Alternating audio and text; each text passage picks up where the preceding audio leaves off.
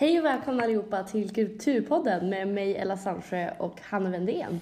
Ja, och idag kommer vi att prata om det spännande landet Turkiet. Lite allmänt om landet, seder och bruk, sociala förhållanden och synen på kvinnor och äldre.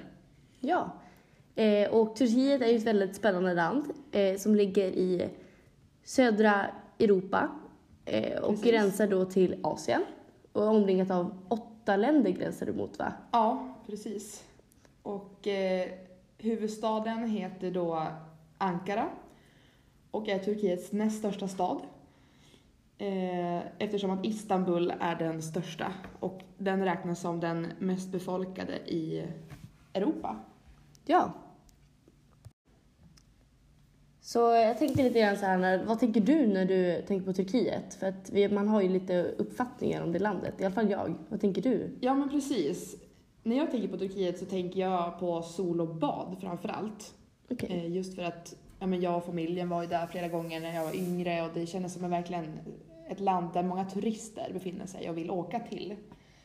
Men på senare åren så har det blivit väldigt oroligt i Turkiet. Absolut.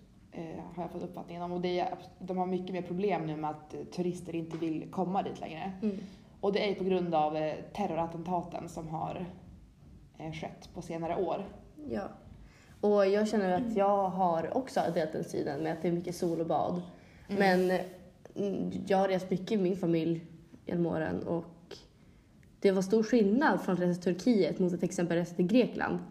För man såg det här med att alla hotellen var som så stora murar runt. Man ska säga. Det var väldigt så här, avskilt utifrån samhället. Ja.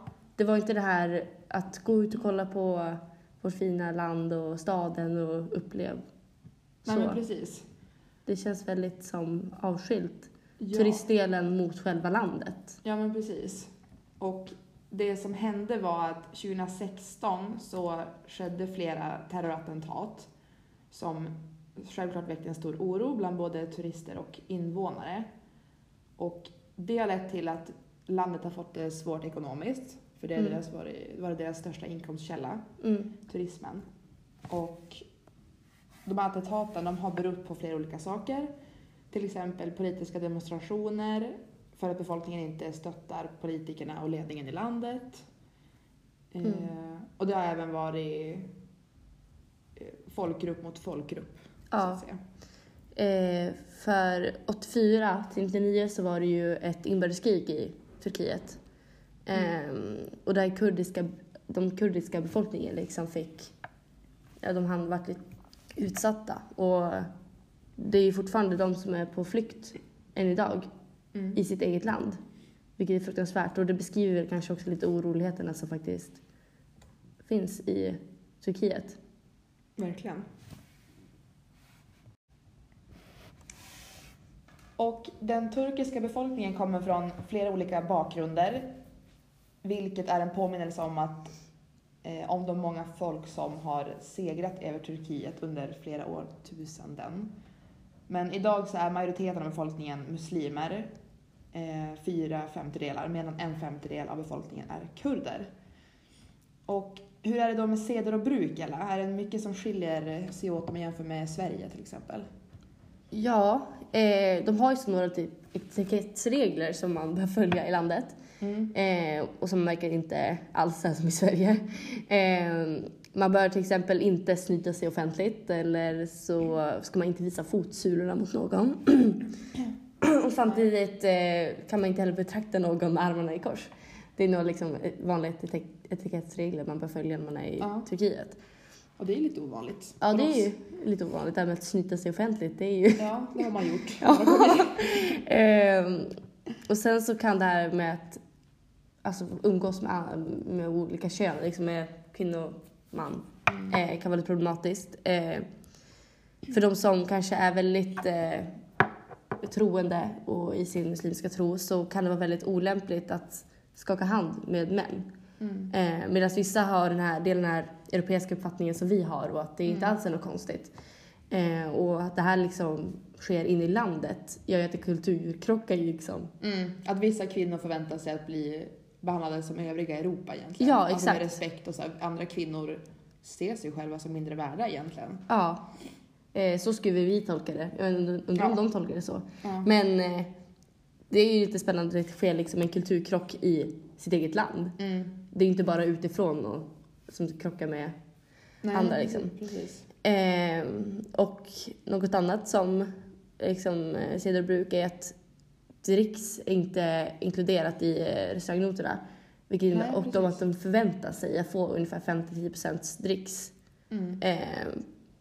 under liksom, restaurangbesök och sådär. Och det är ju, gör man ju även i USA, förväntar sig det. Och det har man inte i Sverige alls. Nej, precis. Vi är väldigt snåla med dricks. Ja.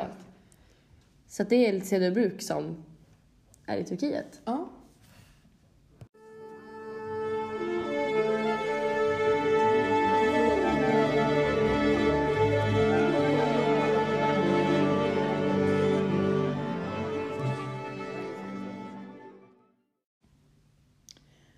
Turkiet styrs av en folkvald president och en regering som utses av parlamentet. Och sedan början av 2000-talet så har det moderata islamiska rättvisa- och utvecklingspartiet AKP haft störst uppslutning.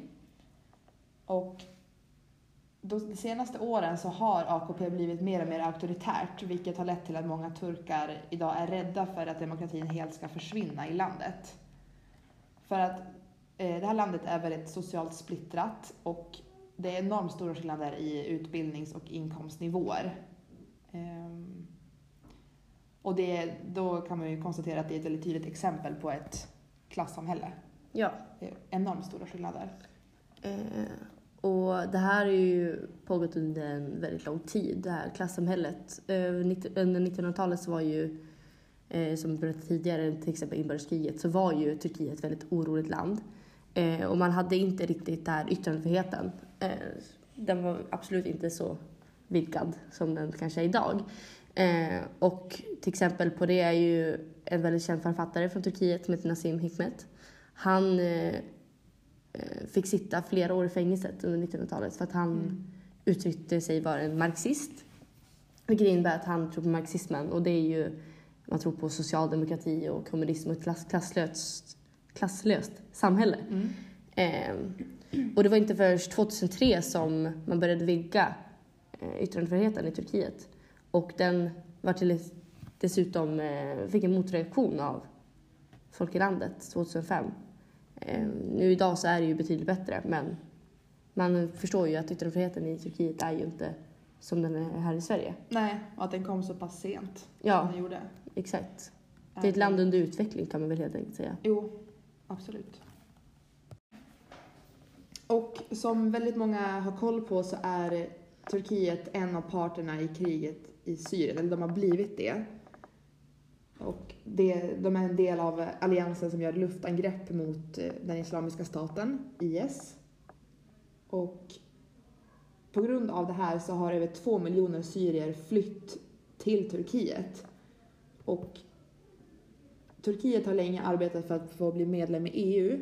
Men på grund av den här flyktingströmmen till Europa... på grund av den här flyktingströmmen så har Europa och Turkiet ingått ett avtal.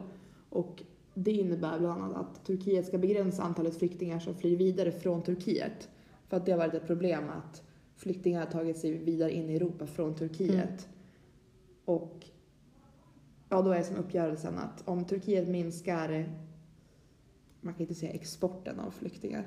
Nej, intaget av flyktingar i landet. Eller uttaget, alltså till Europa. Jaha. Om de minskar uttaget av flyktingar till Europa så kommer EU att förlänga samtalen om att ett turkiskt EU-medlemskap möjligtvis kan upptas.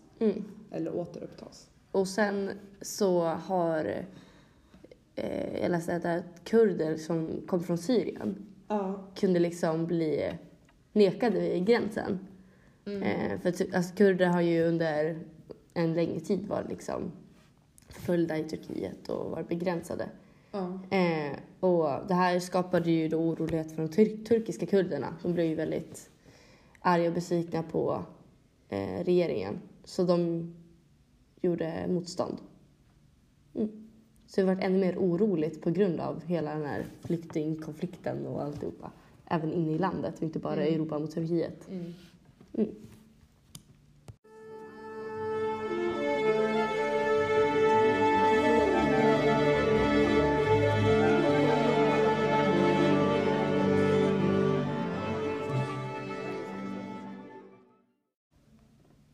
Okej, Ella, och hur är det nu med arbetsmarknaden då i Turkiet? Hur ser den ut?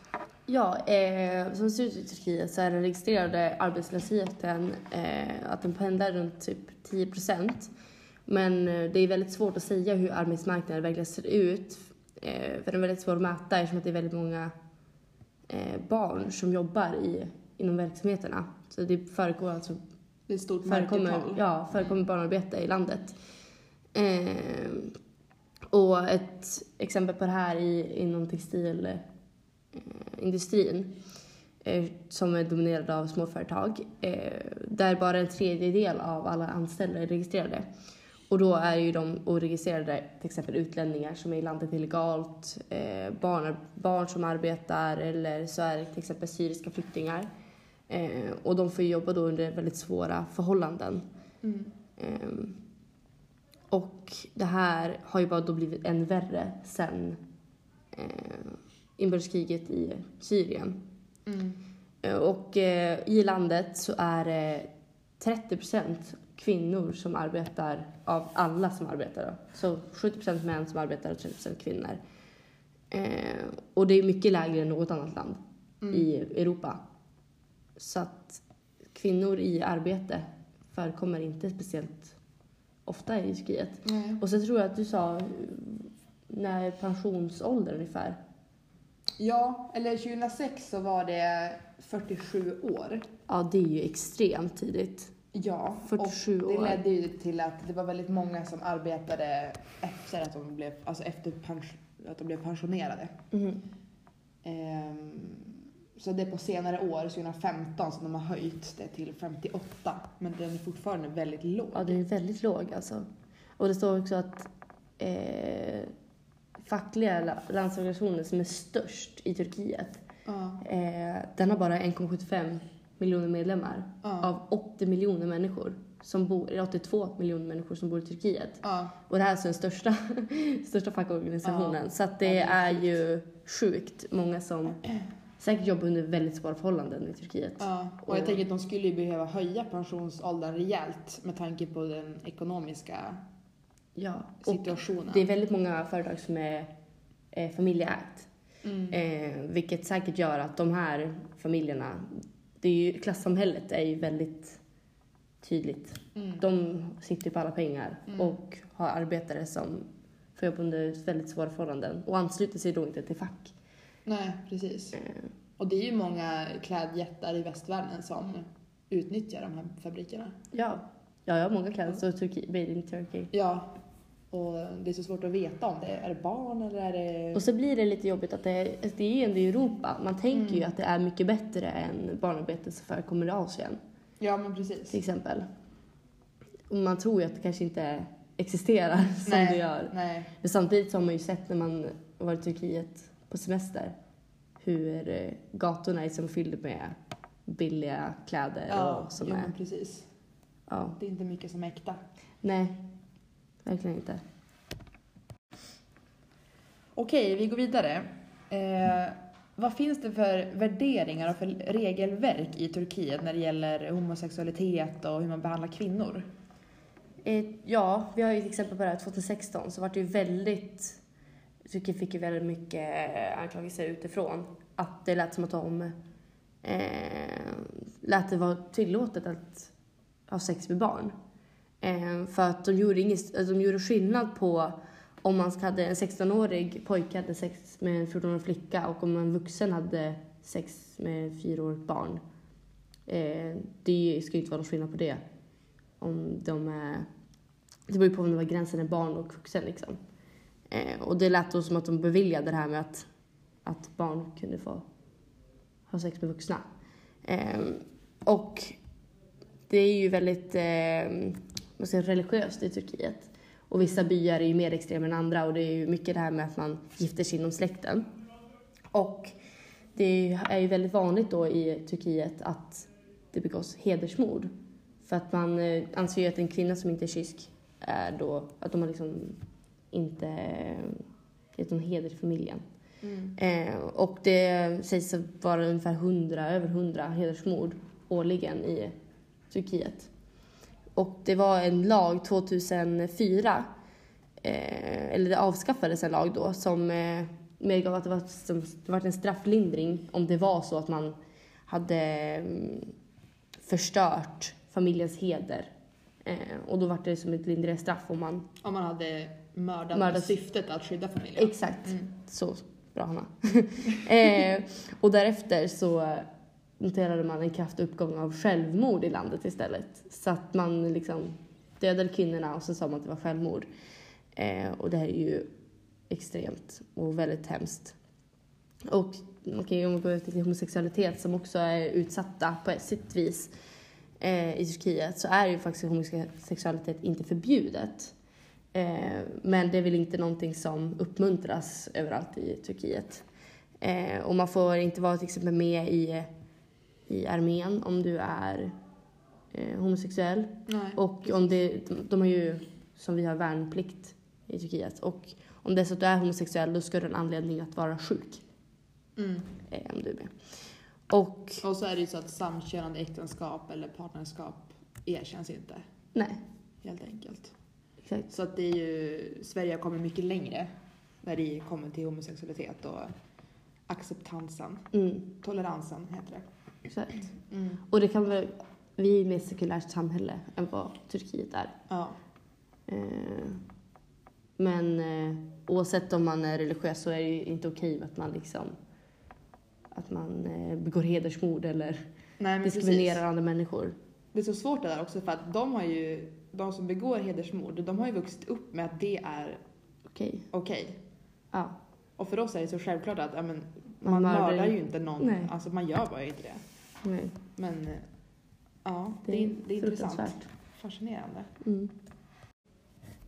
Okej, så att nu hoppas vi att ni har lärt er lite mer om Turkiets kultur. Det har i alla fall vi gjort. Och men vi säger väl på återseende helt enkelt. Ja, nästa vecka, samma plats, samma kanal, är vi tillbaka med ett nytt land. Yes! Tack och hej!